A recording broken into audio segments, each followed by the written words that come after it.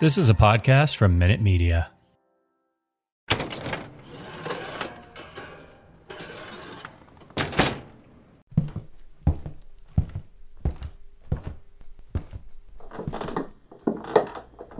That's better.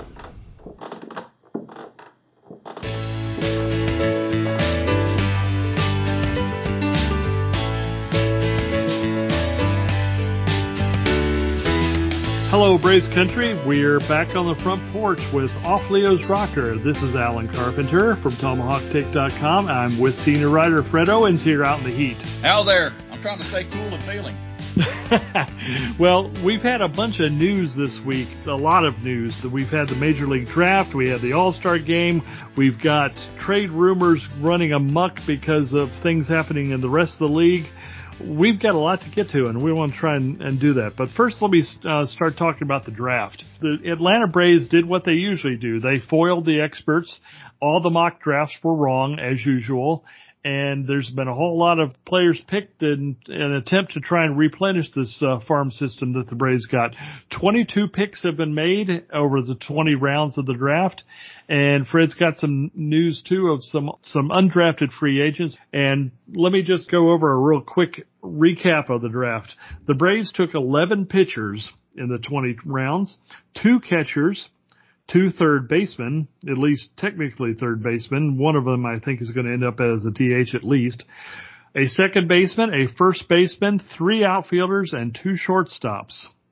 Of that group, 6 of the players were high school kids, 4 of those pitchers, 2 outfielders otherwise, 4 JUCO players, and 12 4-year collegiates.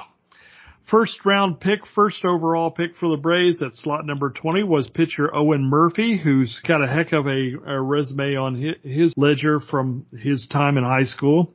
Kid at the number 35 slot, J.R. Ritchie, that the Braves were reportedly shocked to still see on the board at that point. And a Tommy John refugee named Cole Phillips. And he turns out to be the first of these big names that have signed with the Braves. We don't have the terms of the deal yet, but he is now a member of the Atlanta Braves organization. Let's talk about a couple other things real quick before I turn it over to Fred for some additional info. One is that this is going to be a very busy time for general managers. We thought that coming out of the lockout before, maybe it was a lockup, before the start of spring training, that the general managers were going to have to do a whole lot of stuff to get things going and get players signed before spring training. They're going to have a lot of work to do this week too, because we are very close already to a couple of deadlines. The deadline for signing those draft picks that have been selected is August 1st at 5 p.m. Eastern Time. The very next day at 6 p.m. is the trade deadline.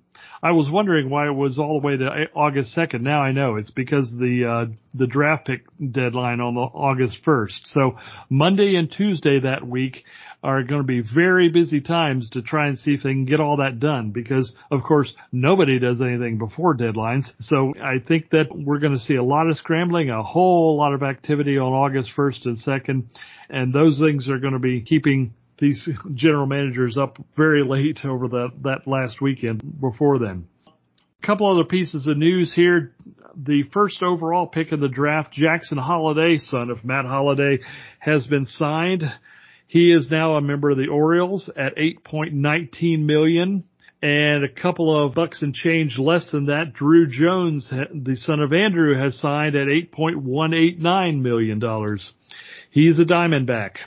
Funny trend that came along in this draft of bloodlines. If you were a brother, a son of a major league player, there's a good chance you got drafted in the first round. Heck, even Dayton Moore's son was drafted, and he's a general manager. So there's a lot of that bloodline stuff that seemed to gather a bunch of respect from the major league teams. That was kind of interesting. But other than that, I want to turn it over to Fred and see, number one, who are these undrafted free agents that got picked up, and did he notice anything particular about this draft that is worthy of mention? Well, 2 that I know have been picked up is a fellow named Nick Clarno. He's a catcher out of Lenoir-Rhyne University. He's supposed to have an electric arm. He's thrown out 10 of 14 runners this year. His batting average has jumped from 260 last year to 341 so far this year. He's just come a long way. Strikeouts are way down. You read the information about him, and it sounds like, well, maybe they signed a bat that they hope his offense comes up and he can play. But his coach says that he's going to be a really, really fine catcher, and nobody's going to run on him. So I don't know. College bats don't always translate well. Catchers have a hard time anyway. But we paid $125,000. I paid him $125,000, and he's coming along. The other guy is a right-handed pitcher out of Southern Mississippi University named Hunter Riggins.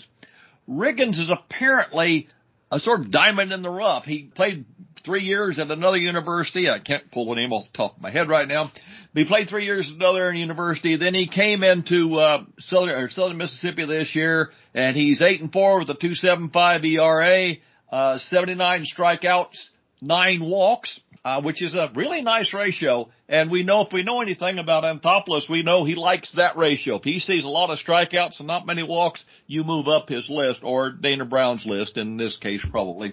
Because these guys that we don't know about are guys that scouts have said, yeah, he's worth throwing money at. So basically we signed a new battery, Hunter Riggins and Nick Clarno out of Lenoir-Rhyne. So that's the two undrafted free agents. I'll try to get something together better than that for the weekend.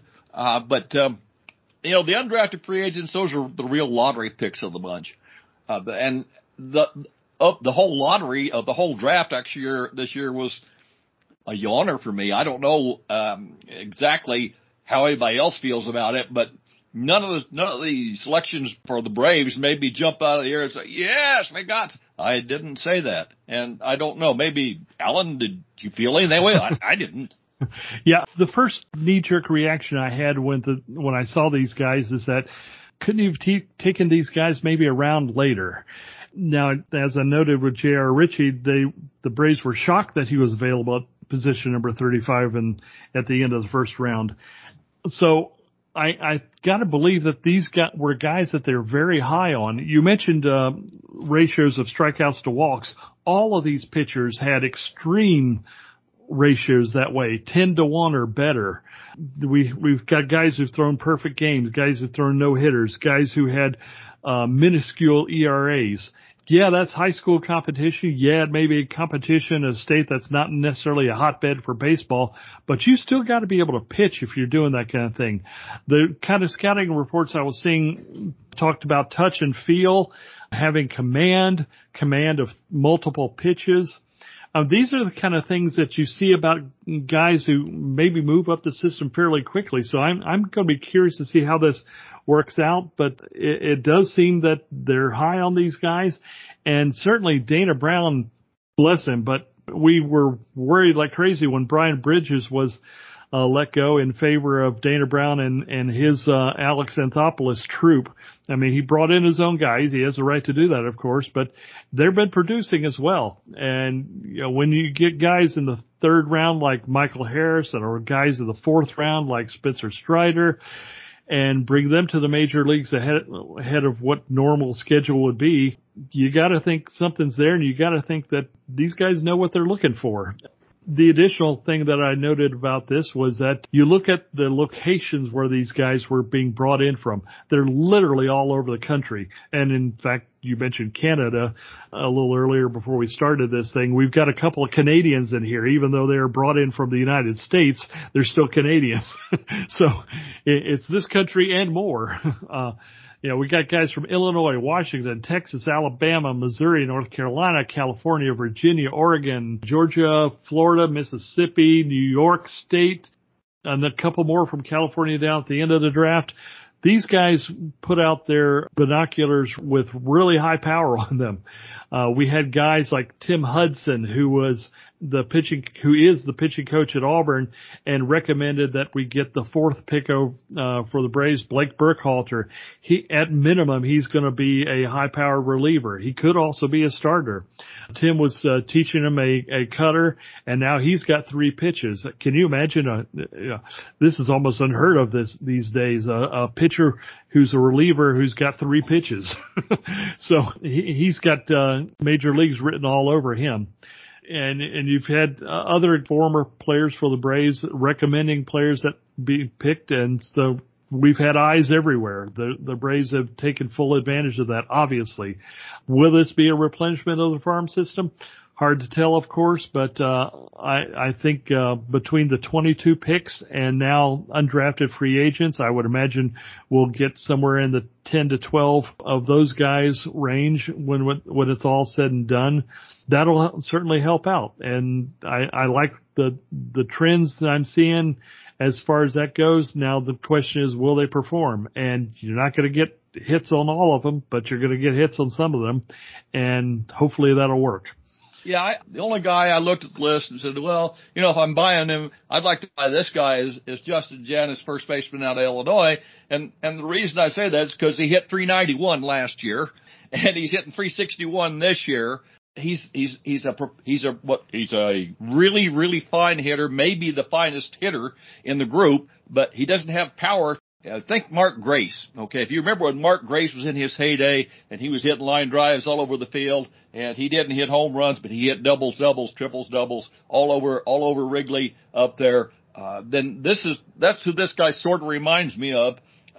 And if you've got home runs are nice, but if you get a bunch of doubles and he hits consistently and puts the bat on the ball, then you've got some. But as far as compared to other teams, well,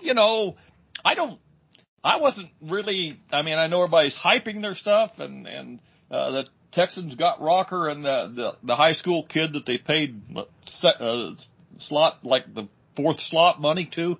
Brock Porter, yeah. Mm-hmm. Yeah, Brock, he got $4.5 million or something like that. But having said that, they only got five picks in the draft. So you don't blame them for doing that. I don't think anybody ran out and said, hey, boy, look, we just killed it in the draft. They got the players they wanted. There's good players. Some of these guys are going to come from nowhere. You're going to get guys like William Silva out of Miami-Dade come up and all of a sudden, or Cedric Grandpré out of Canada is going to come up and be a pitcher all of a sudden that nobody really mentioned or thought about. But most of these guys are going to work, and a few of them are going to come through. We hope all of them do, but if, as Alan said, if we have 11 pitchers, if we get 3 really good ones out of that, it's been a really great draft. I'm just hoping that we get these strategically plugged in and get the minor league system strong enough to move up from the 28th or 29th place wherever they have us as I sit here tonight. I think that, you need that farm system even if you don't use it, because people always think, well, they can come and trade for this guy or come and trade for that guy. And you've got to have the depth. You've got to have people to move up. I wanted more hitters, but they didn't ask me. I don't know why. Now there is a hitter that I kind of like, or at least I'm intrigued by. That was David McCabe out of UNC Charlotte. He was the 4th round pick, 6th overall by the Braves, and he's listed as a third baseman, but he's not going to play third base. He's going to be probably first base DH kind of a guy, and he slugs. For UNC Charlotte, I think I saw his OPS at something like 1,300 with a 750-ish slugging percentage. 1397. I'm sorry, I'm shortchanging him. So yeah, he's a beast. I hope he can hit in a wood bat league like that, because if he can, man, that would be a great addition as a DH. And if you want a hitter, that's probably your hitter. There's a lot of things that the Braves have done here. We don't know much about any of these guys, obviously, but we're just going to have to see how it all pans out. You mentioned the Rangers. With what they had available, they had a pick at number 3. That became Kumar Rocker, which kind of shocked everybody right there. And then they had a pick at number 109. That was somewhere around the early part of the 4th round, I think it was. Yeah, that's where they got this kid that fell like a rock because everybody thought he was going to go to college. Well, they've bought him. So in terms of their drafts, on paper at least, they made lemonade out of lemons. You got to at least tip your hat to them for giving it a shot. They swung for the fences, and they seem to have hit a home run here. But the rest of their draft, probably not going to be much because they basically sacrificed everything they had in terms of their pool money to sign those two guys. So they're going to be hurting a little bit, but at the same time, I'm not sure they care right now. Yeah, I don't think so. And let's face it, the Rangers, they signed Simeon and they signed Seager, and they've got Garcia coming on, and so they're really in pretty good shape. Right to as a go for it now team. So Rocker makes a lot of sense for them. And I think that, this is, they're trying to jump back into annual contention for the division quicker than doing a 5-year rebuild. The folks down in Arlington are trying to do.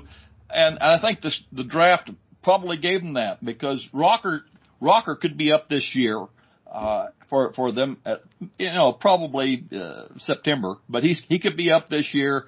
He's going to be in their rotation next year, his buddy, and their rotation next year already looks really good.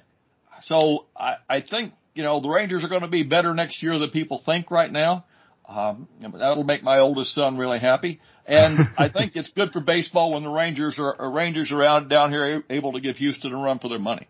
But, I'm looking at their draft, and after they signed, they signed some more prospects, but none of them I'd heard of, which doesn't mean that they're not good. It just means I don't read enough about the draft, I guess. Yeah, I suspect that they went lowball on the numbers, guys they could at least sign, just so they could save some money for those other guys. But yeah, you're right. His buddy Jack Leiter down there, also from Vanderbilt, that gives them a heck of a nice 1-2 punch for their rotation, possibly starting next year. Yeah. Yeah, I think it's going to start that way next year. I think they could do some things in the off season as well because money. They got this big television contract a few years back. And so they have money, so I think they'll play in the free agent market again this winter. I just don't, but I think they'll go pretty big if they can find somebody. Let's move a little bit to the schedule here, coming up for the Braves. The Angels are coming into town this weekend. They aren't bringing Mike Trout with them because he's on the mend, but they do have Ohtani, and he's going to start on Friday night against Charlie Morton. That'll be an interesting matchup. Saturday gives us Wright versus Sandoval, and Sunday it finishes up with Ian Anderson against Reed Detmers, the guy who threw the no-hitter earlier this year. But that may be misleading because Detmers kind of bought himself a couple more starts with that no-hitter, but then he was sent down to the minors. He's back now, obviously, but I don't know that we'll just have to see how the challenges the Braves hitters, but he was in Double-A last year. I knew that because he was local to me in Madison, Alabama, because he was a member of the Rocket City Trash Pandas then. But he's up in the majors, and we'll see how that goes. But it should be a series that the Braves win. The Friday night contest is going to be interesting to see if the real Ohtani shows up on the pitching mound. He's been pretty good lately. But then the Phillies are on the schedule to go to, the Braves go to Philadelphia. Right now, their rotation doesn't look like it's been announced for that series, but it does look like the Braves are going to miss Zach Wheeler because right now he is scheduled to pitch on Saturday night, and the Phillies start on, I think, Monday. The other question is, I don't know what the status of Aaron Nola is because he was not listed. They've only got Gibson and Wheeler listed among their starters, and I think Gibson's the only one that's lined up right now to face Atlanta. So we'll see how that one goes, but right now it's starting to look like the Braves may have dodged a couple of nasty pitchers there finally.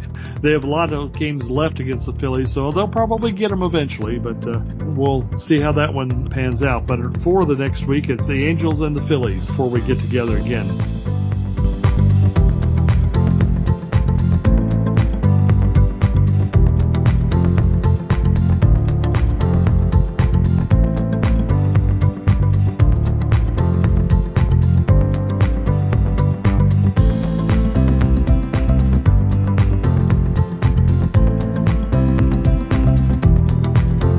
That leads us to another topic. Wacky trade ideas. And let's have, we're going to have some fun with this, but at the same time, there's a measure of plausibility that we can attach to this. This week we've had the pleasure of hearing that Juan Soto decided to reject $440 million of a contract extension from the Nationals. And although I guess I understand some of the reasons that Scott Boras, his agent, has said that this is so, at the same time, I'm thinking, holy cow, that's a lot of money to turn down. So apparently he's thinking $500 million at some point from somebody. The question is who? And right now everybody's kind of lining up their prospects and lining up in front of the Nationals front office to try and get a turn, to try and convince them that they need Juan Soto on their team, because it looks like before the trade deadline, I'd say there's probably about an 80% chance that he's going to be a member of some other organization. There's also the thought that has been raised that maybe the Angels might be willing to part with Shohei Ohtani. We'd been talking about guys like Noah Syndergaard perhaps, but maybe if Ohtani's on the market, that might be interesting too. But Fred, what kind of things would it take to go get either one of those guys? And do you think the Braves even have a shot, or are they even caring at this point? I mean, I will say that traditionally I would not say this is something the Braves would do. And there's a couple of reasons for this. Afterwards I'll get into the gee whiz, I would do this. But okay, when it came out that Soto was going to be traded, I said I would push in the chips and get Soto now, because you get him for 3 years. You get him for 2 full seasons, and this year he is currently the best hitter in baseball. That's not even an argument. He may be having a down year, but hey, look, if you're playing for the Nationals, it's hard to keep yourself coming to the park every day. I think that you'll see teams open the book and say, if I bring him in now, Mr. Owner, we're going to be in postseason for 3 seasons. And that's something.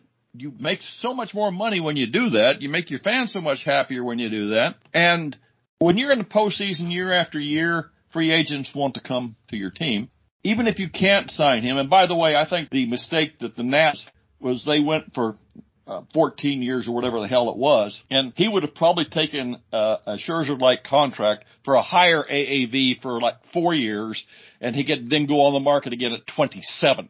I don't know why the AAV on the big contract was like $29.5 a year, and that's short of the best AAV, if that makes any difference to you. For me, it does. Scott Boras. Scott Boras just wants another attaboy on his gold star list. But right now, if you look at the teams that are in contention in any division, the Jays, the Yankees, the Mets, the Braves, the Phillies, the Cardinals, Brewers, all those guys, maybe even the Astros, although I'm not sure they would do that. But every team, the Dodgers, all of them, if you put Soto on the team, automatically they become a favorite. And why is that? Because Soto hits everybody. And if you're already a contender, that bumps you up above everybody else. He doesn't care whether he's facing Max Scherzer or Clayton Kershaw. He doesn't care. He doesn't care. And he changes the way a team works. Think of it this way. And if you have Ron Acuna in right field, Mikey Harris in center field, and Juan Soto in left field, why do you need Adam Duvall? Why do you need Eddie Rosario? Those guys are going to play every day. Okay, you're going to keep them. I'm not saying you're going to throw them away, but they're not going to start. Those 3 players that I named would be your starting outfield in every game from now on. If you could get rid of Ozuna in the process, you want them in the DH, that would be fine, but I think that's a fallacy. But look, if you put him in the Mets outfield, you put him in the Yankee outfield, they're won 60-odd games already. Geez, that's even disgusting to think about. The Dodgers don't really need an outfield help, but they did lose Chris Taylor. They have the resources to do it. If he goes to any team, that team automatically jumps to the front of the queue. That's going to entice owners to open the checkbook a little bit. Now, what's it going to take? Well, first of all, you don't really have to extend him. The Nats aren't going to give you time to try and negotiate a contract. That's not going to be. It's going to be give me your offer, best offer, and take it or leave it. You have to do with that what you have to do. I wouldn't worry about signing him, because if I go to the postseason 3 times and win 2 of those, I don't care. It's worth doing. Yeah. You can go out there and you can say, okay, I'm going to give you, I'll put in a couple of major league players. I'll send you Duvall. I'll send you Arcia. I'll throw in Kyle Muller and Vaughn Grissom and maybe a couple of low value arms for there. And there you go. Maybe Bryce Elder goes along too. That would be enough, I think, to get him. If we weren't their next door neighbors. And I don't think Rizzo would trade him to us just because he'd hate to see him come in there every week. Having said that, I think we could do it. My real belief is that he's going to end up somewhere we already been considering right now, but you can do that. Now, Ohtani's only a year. You're only going to get him for 2 postseasons. So I would still do it. If they wanted to trade Ohtani, I'd package up Ian Anderson and I'd package up Kyle Muller and I'd package up somebody else and I'd send them to LA tomorrow morning or let them play with the other team tomorrow night. Because Ohtani's both the pitcher and a designated hitter, and he can play the outfield. So he solves, he replaces Anderson in the lineup. He puts that big left-handed bat in the lineup. And he's going to put you in the postseason this year, and he's going to put you in the postseason next year if you do the rest of your stuff. I think it can be done. Do I think the Braves will do it? Nope, don't think so. Anthopoulos has been building up his minor league system to fill those holes. That was his goal in this draft. That's why he drafted the way he did. And I think that will be his position from now on. He will just stay with what he has, and he'll go out and he's going to add a pitcher and maybe add a reliever, and maybe he'll find that left-handed bat. But I don't think, as much as I would love to see Soto playing left field for us tomorrow night, I don't think that's going to happen. Well, just to play a little devil's advocate here, because, why not? We have seen the Braves dabbling in the best players available in various and sundry ways. We saw some overtures to George Springer. We saw overtures to Justin Verlander. We saw overtures to Real Muto when all those guys were available. So while I agree this is not the style, and of course we did get Matt Olson, but that was probably a little different situation. The Braves really have still at least explored the options and explored the possibilities of going for these kind of best players. And of that group I just mentioned, and add Soto to it, I got to think Soto's better than all of those guys. While it's going to be extreme competition, while it's going to be a situation that's going to cost an enormous amount of prospects, I got to think you got to at least make the phone call and say, what would it take? Right now, MLB Pipeline lists the Braves prospects as, in order, Kyle Muller, number 1, Bryce Elder, 2, then Braden Shoemake. I think that may be a little bit high there. Yeah. Vaughn Grissom next. I would put him 3rd, yeah. Tucker Davidson, Freddie Tarnok, and Jared Schuster. That's the top 7. I got to think that it would take probably at least 4 or 5 of those guys, plus maybe an Arcia and a Duvall to help the Nationals get through the rest of the season at least. There's also the possibility that you'd have to take on Patrick Corbin's contract. He's due a boatload more money. I think it's like $70 million over the next 2 seasons after this one, or at least in combination, it's $70-ish million. You'd have to probably see if you could rehab him somehow, but it might be a situation where you could maybe get away with a prospect or 2 less, depending on the druthers of the Nationals, to see what they want to do with it. But they need to replenish their farm system. And yeah, if the Braves are dead last, it's going to be certainly an uphill climb if everybody really thinks that they're 30th. Another thing you could do, I suppose, is put in a player to be named later, because you can trade the draft picks you just made if you get them signed by August 1st, of course. You can trade them after the World Series is over. You can name them as one of them as a player to be named later and ship them along and see if you can get Soto. Again, I think you got to at least make the call and explore the possibilities for him and or Ohtani, something like that. No, you're not going to get them both. It'd be an or. But at the same time, if you want to make your team better instantly and really put a jolt of electricity throughout the clubhouse, then you can go with something like this. Otherwise, somebody else is going to do it. And the best scenario I can think of is that Seattle gets him because he's about as far away from actual competition for the Braves as anybody else I could think of that might be interested in. Because just about everybody else I think who might be making a serious run is in the National League. And we don't want to see Soto showing up in the playoffs. That might not help.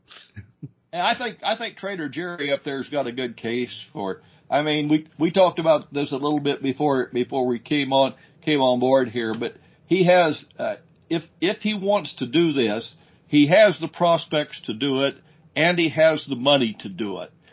He can throw them Jared Kelenic, Taylor Trammell, the Rookie of the Year last year, Kyle Lewis. He can throw a Mitch Haniger in there with him. He can really, Haniger's been in the major leagues. Lewis is major league ready. Trammell's been in the major leagues.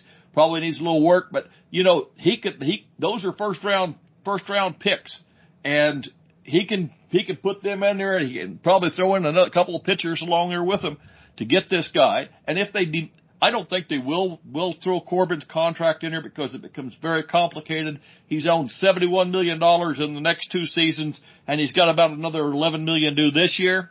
So you're talking about $82 million over the life of the deal. I think Corbin's could be fixed. And the reason I say that is I look what the Dodgers did with guys that were cast-offs that are now their starters and were in the All-Star game. And I look at what other teams have done with pitchers that everybody gave up on. And I think, sometimes he's got stuff. He just doesn't put it where it wants to be. I think, at the worst, you turn him into a late-inning power reliever because he throws nice and hard and he's got the pitches. But that's a very expensive reliever. That's the whole Tampa Bay roster payroll that you're paying out over the years. But I think Jerry Dipoto could do it. The Braves would probably have a better shot at getting Ohtani simply because he's on the West Coast and we could throw him 2 pitchers and a couple of really good players, and I think that Minasian might take that because he knows most of the players over here. But, if he wants to do that. Now, I don't know that Arte Moreno is going to let him do that, and we haven't seen any indication of it. But it would, if I'm him, I'm going to the boss and say, we got to trade this guy because he's not signed it back here.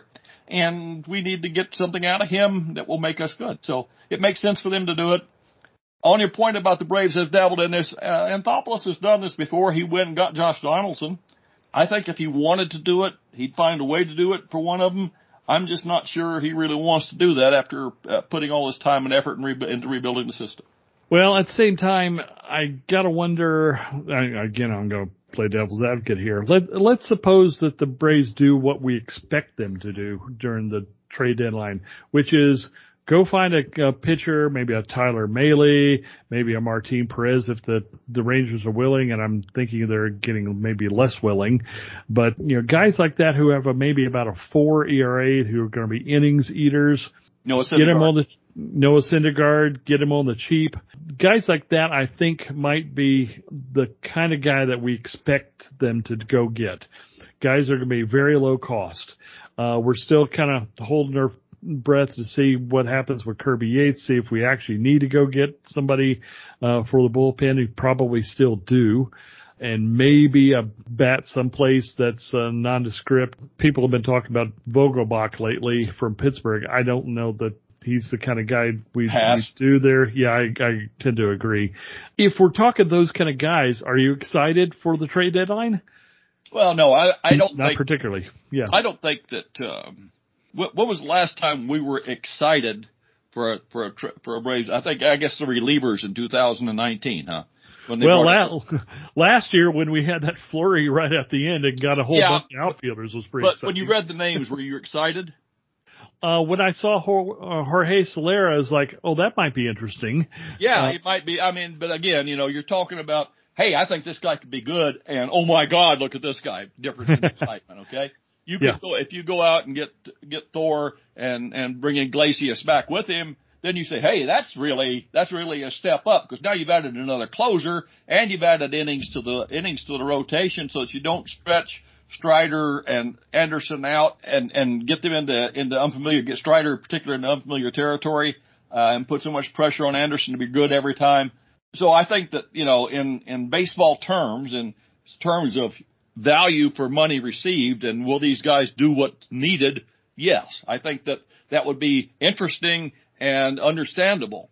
Now, if you go out and get Ohtani and Iglesias, that makes me a lot happier. But I think we're $207 million in competitive balance tax now, so we're 23 million below the $230 cap. My math is, I've got Stephen Colbert's calculator out here. We're 23 million below the cap, so we can take either one of those guys, both of those guys, and not bust the cap. That to me makes sense, because if you could go in and do it, Ohtani and Iglesias possibly are enough to push you up, because you got a pitcher. That probably does it. Now, will the Angels trade him? I don't think so. I think Artie Moreno he just doesn't know what he wants, and that's the result of, that's why his roster looks the way it does. And I just think that maybe, I don't think whether Perry's got that kind of leverage out there or not. Having said that, that would be the kind of deal that would do it. I would push in the chips and get Soto if I could, because that kind of deal makes the team. You put that in the outfield, and all of a sudden everybody says, I don't really want to pitch down. I think I'm getting a little flu-like syndrome here. But again, you don't need to do that if everybody plays the way they should. But, Ozuna is dead weight right now. And Duvall, he hits bad pitches. And when you get to the postseason, those pitches don't turn up nearly as often. So you're leaning on Eddie Rosario a lot, and you're hoping you can find somebody who can DH. William Contreras can DH, because Ozuna is not hitting anybody but, again, bad pitching. Right now, the pitcher hits his bat, and that's really good. Other than that, he ain't getting it. And so I just think that's the hole for me, is you got two outfielders who could do better but aren't doing better. And second base, boy, I don't know if Cano is going to be the answer or not. And Ozzie wasn't hitting before he went down, and Arcia wasn't doing it. In fact, Arcia's numbers and Ozzie's are about the same. So second base is sort of a black hole for batting average right now and for hitting. So we've got like three players that we go every week, boy, I wish I had somebody else hitting it right now. So I think he's going to do something. It's not going to be anything drastic like last year. Even if he doesn't push in the chips, he's going to do something. Let me leave this last word here on the subject, and that comes from the interview that you shared with me about Anthopoulos saying just within the last couple of weeks to an audience that he's after a left-handed bat for the lineup. That was the phrase. Soto is a left-handed bat, I would remind you. And so is Ohtani. Yes. So there you go. At least we can dream, right? Yeah, that's true. We can at least dream about those things. If it happens, then we'll all be shocked together. But we can at least chat about it in a fun way here, because I suspect we're going to end up with a Vogelbach kind of like guy, but or something like that. Was it Tony Lasorda that said we only need two players to win the pennant? Babe Ruth and Walter Johnson. And that's sort of what we're talking about here. But we're just going to have to see what happens. I trust him to do the best he can with what he's got to do it with. I've come hard on him in some of these deals in the past, but he's done so much. We've done so much with so little for so long. We can do anything with nothing. So let's give him a shot. I think he'll make some kind of deal, and I think a lot of people will be unhappy about it. But hey, that's why we're out here talking. Yeah, and really, we talked last week about some of these prospects sort of withering on the vine as we wait for them to develop, and they end up with essentially no trade value. You do have some guys with trade value now. Yes, we may have the worst farm system in baseball, But we do have some guys that have value. And if they think that we're going to have a bunch of guys that are still at the major league level that are going to have some staying power, if they can maybe sign Max Fried or if they keep Anderson, keep him around, sign Riley, you've got a core of a team that can really have some staying power for the next 4 to 5 years. You need to have guys around that, but at the same time, you don't necessarily need extra graduations from the minor league system if you have that core in place. Example, Michael Harris has certainly emerged at the major league level. His performance has made Drew Waters expendable, and we've turned him into a draft pick. That's great. That's the kind of thing I'm talking about. And, if you get a guy like a Soto a Soto in particular, since he would be around for 2 or 3 years more than Ohtani. But if you get a guy like Soto, then you don't need to worry about offense so much. You can concentrate on pitching. All these kind of things work together to change your outcomes. What we're going to see, I think, in the next week and a half here before the trade deadline is teams scrambling to try and figure out how to get those guys, Ohtani and Soto, because they're so far above everybody else that may be available from the selling teams, and there's not that many selling teams. So I think we are going to see some fairly ridiculous prices paid for things, but at the same time, whoever lands guys like that, they're going to have a big leg up for the playoffs for the next couple of years, and that's not worth nothing. Yeah, some of the pitchers that people were talking, I mean, I almost choked about 3 weeks ago when somebody said, well, Jose Quintana is really, the Yankees are interested in him. I said, really? What, do they need a clubhouse boy? What is this? When you hear people, the media, do all the hype about all these things, first of all, the worst farm system in baseball is the opinion of the people who write in the media. Yes. Other teams have different valuations on players than those guys do. Okay, some of them are pretty close, some of them aren't. You'll see people take prospects out of a system that nobody knew anything about, and all of a sudden they're starting for them. So give the teams credit for knowing something about the players that they're trading for. Which is also why you can't predict. Except the Nationals. They gave away Trey Turner, and I still don't understand it. And but that's also why you can't predict the draft. Right. I just think there's going to be so much churn out here. You're going to see people overpay for the Jose Quintanas of the world and the Hendricks of the world. And there's really only about 3 pitchers out there. Montas and Castillo aren't coming to Atlanta because the price for them is Soto-like. And frankly, Montas isn't that good, and Castillo isn't either. Montas has had a shoulder injury this year, and you know how I feel about shoulders. And Castillo's delivery is not exactly the smoothest in the world. So I don't think we're in on those guys. And if you see, you might be Tyler Mahle. Mahle is also pretty hot property out there. But those 4 guys, and those 4 guys are the ones that are going to move, that are going to make a difference somewhere. And then you're going to get some relievers moved, of course. You can look around the league and pick up relievers here and there that are going to be good plays. So I expect them to do something, but I don't have any idea what that is. Yeah, right now, just looking at the stats, I'm thinking Noah Syndergaard perhaps, just simply because he's been pretty consistent throughout the year. At the same time, though, because of Ohtani and his influence, Syndergaard's only been pitching about once a week, not so much on a 5-day rotation, but more like a 6 or 7, and that's like I say because they have had to accommodate Ohtani. At the same time, he's the kind of guy, again, that the Braves probably need, is an innings eater, guy who has about a 4 ERA, and really, except for a couple of starts, he's been much better than that. So he had one start where the Rangers forced him out. He didn't get out of the first inning.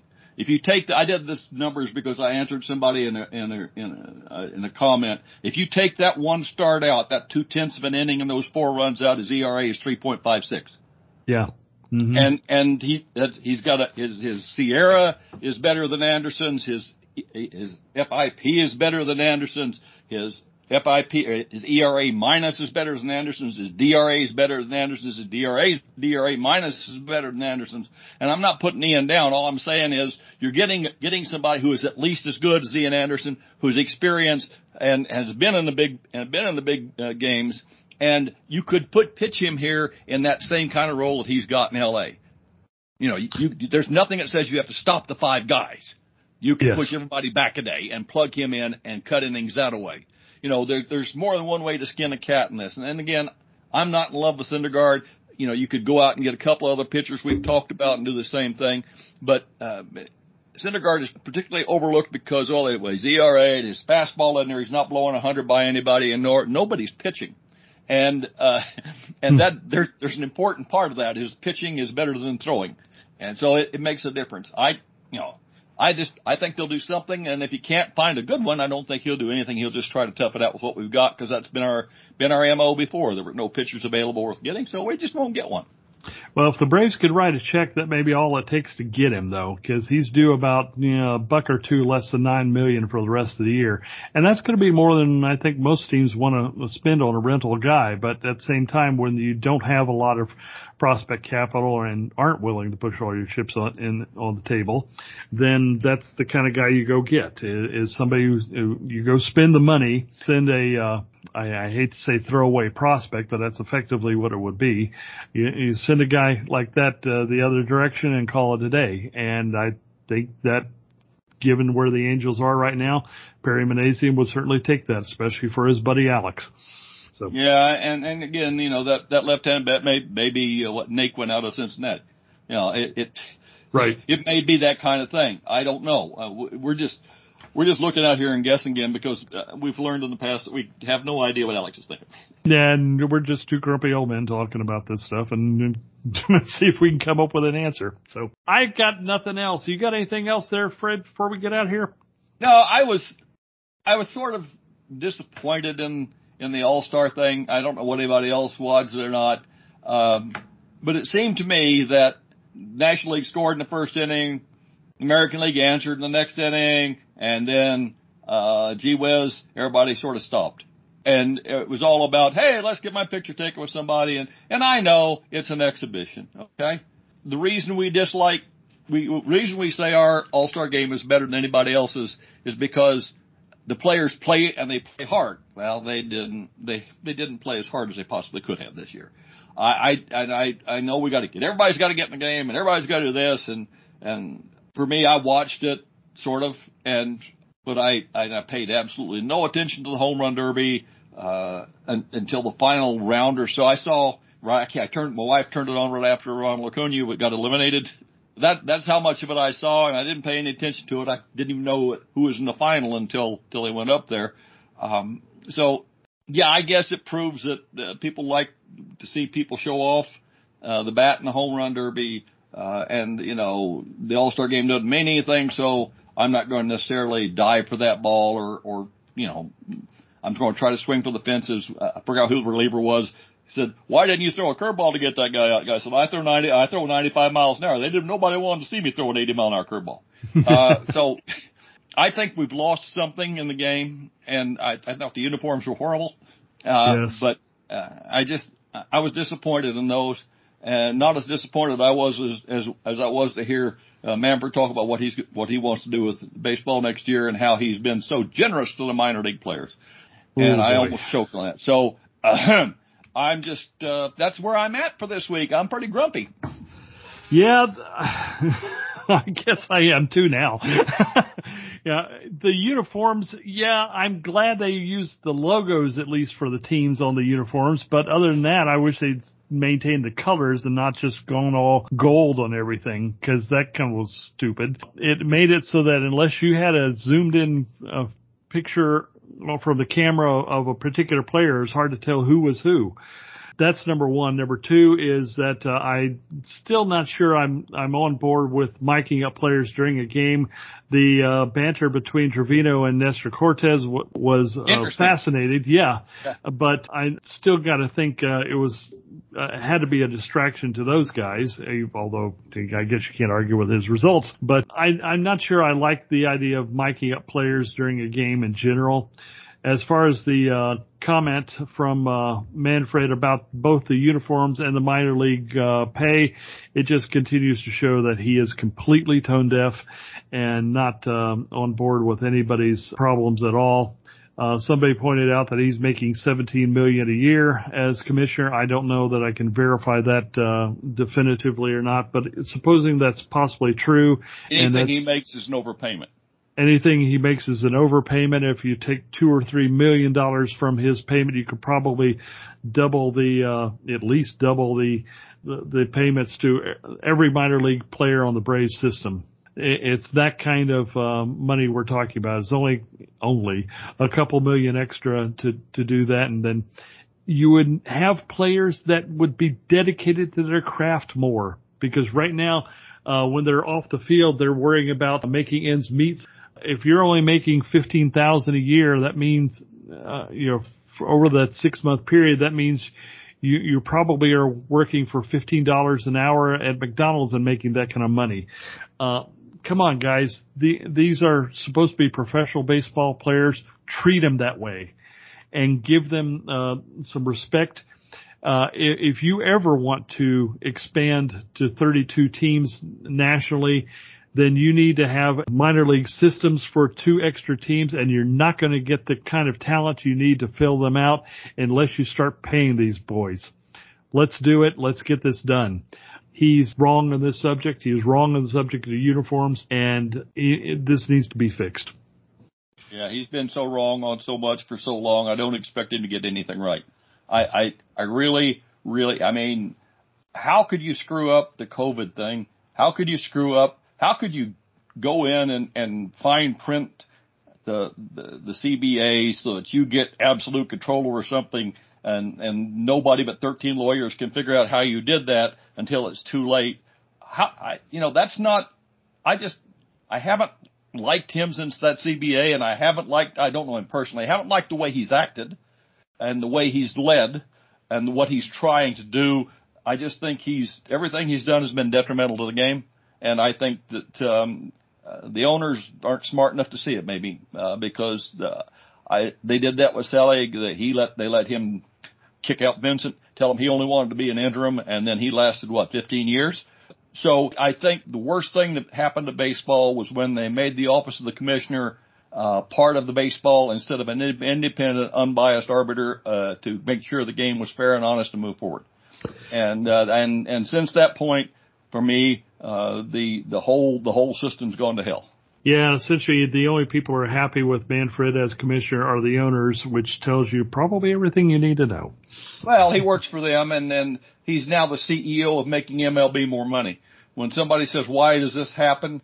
Why were the uniforms out there? Because Nike wanted to do it, and they would pay MLB to do that. Why are the players mic'd up? Because Fox said, hey, you know what we'd really like to do? And they paid more for that privilege. And so there was something else. He said, well, and Fox wanted this. And then that right there, he spit that out. I don't remember what it was, something little. And he said, and Fox wanted this. Well, I don't care what Fox wants. Fox wants your baseball. They can't fill that hole. They can't fill those games. There's nothing Fox could put on there that will fill those games. They want the baseball. They need you as much as you need them. So start telling them to back the hell up here and understand that I wish I had a way so that everybody who was had checked out of the cable network society could watch their baseball games. Gee, if only you owned a streaming service that shows every baseball game every day. Oh, if only you did that. Wait, you do. Just lift your stupid blackouts and your problem is solved. But he won't make millions of dollars if he does that. So he's going to struggle down this road, this hybrid road, where he's going to get money from Peacock, and he's going to get money from Apple, and he's going to get money from Fox, and he's getting money from ESPN, and he's getting money from all these people are paying him, and that's why there are still blackouts. And you can't tell me, you can't prove to me that that's wrong, because it is absolutely the only reason. Well, I think that is going to do it for us on the front porch today. I need a drink. Yeah, and I think we need a strong adult beverage here and for Mr. Owens. So thank you for checking us out. Thank you for listening to these true grumpy old men. This is the Tomahawk Take podcast off Leo's Rocker. We thank you for checking out TomahawkTake.com and our writings there, but we'll just hold everything else we got till next week. See you then. Well, that was fun. Don't get either one of us started on a rant, I guess.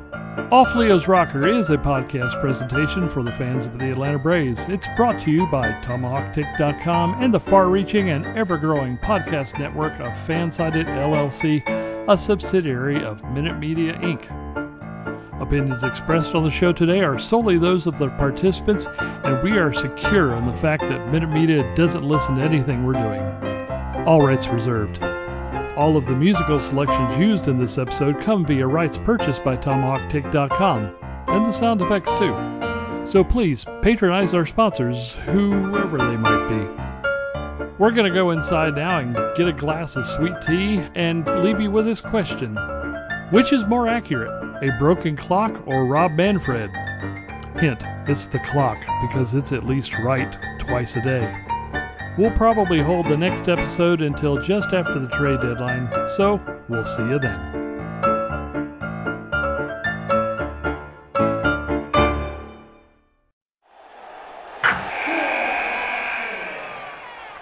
Wilson, you sent the game-winning email at the buzzer, avoiding a 4:55 meeting on everyone's calendar.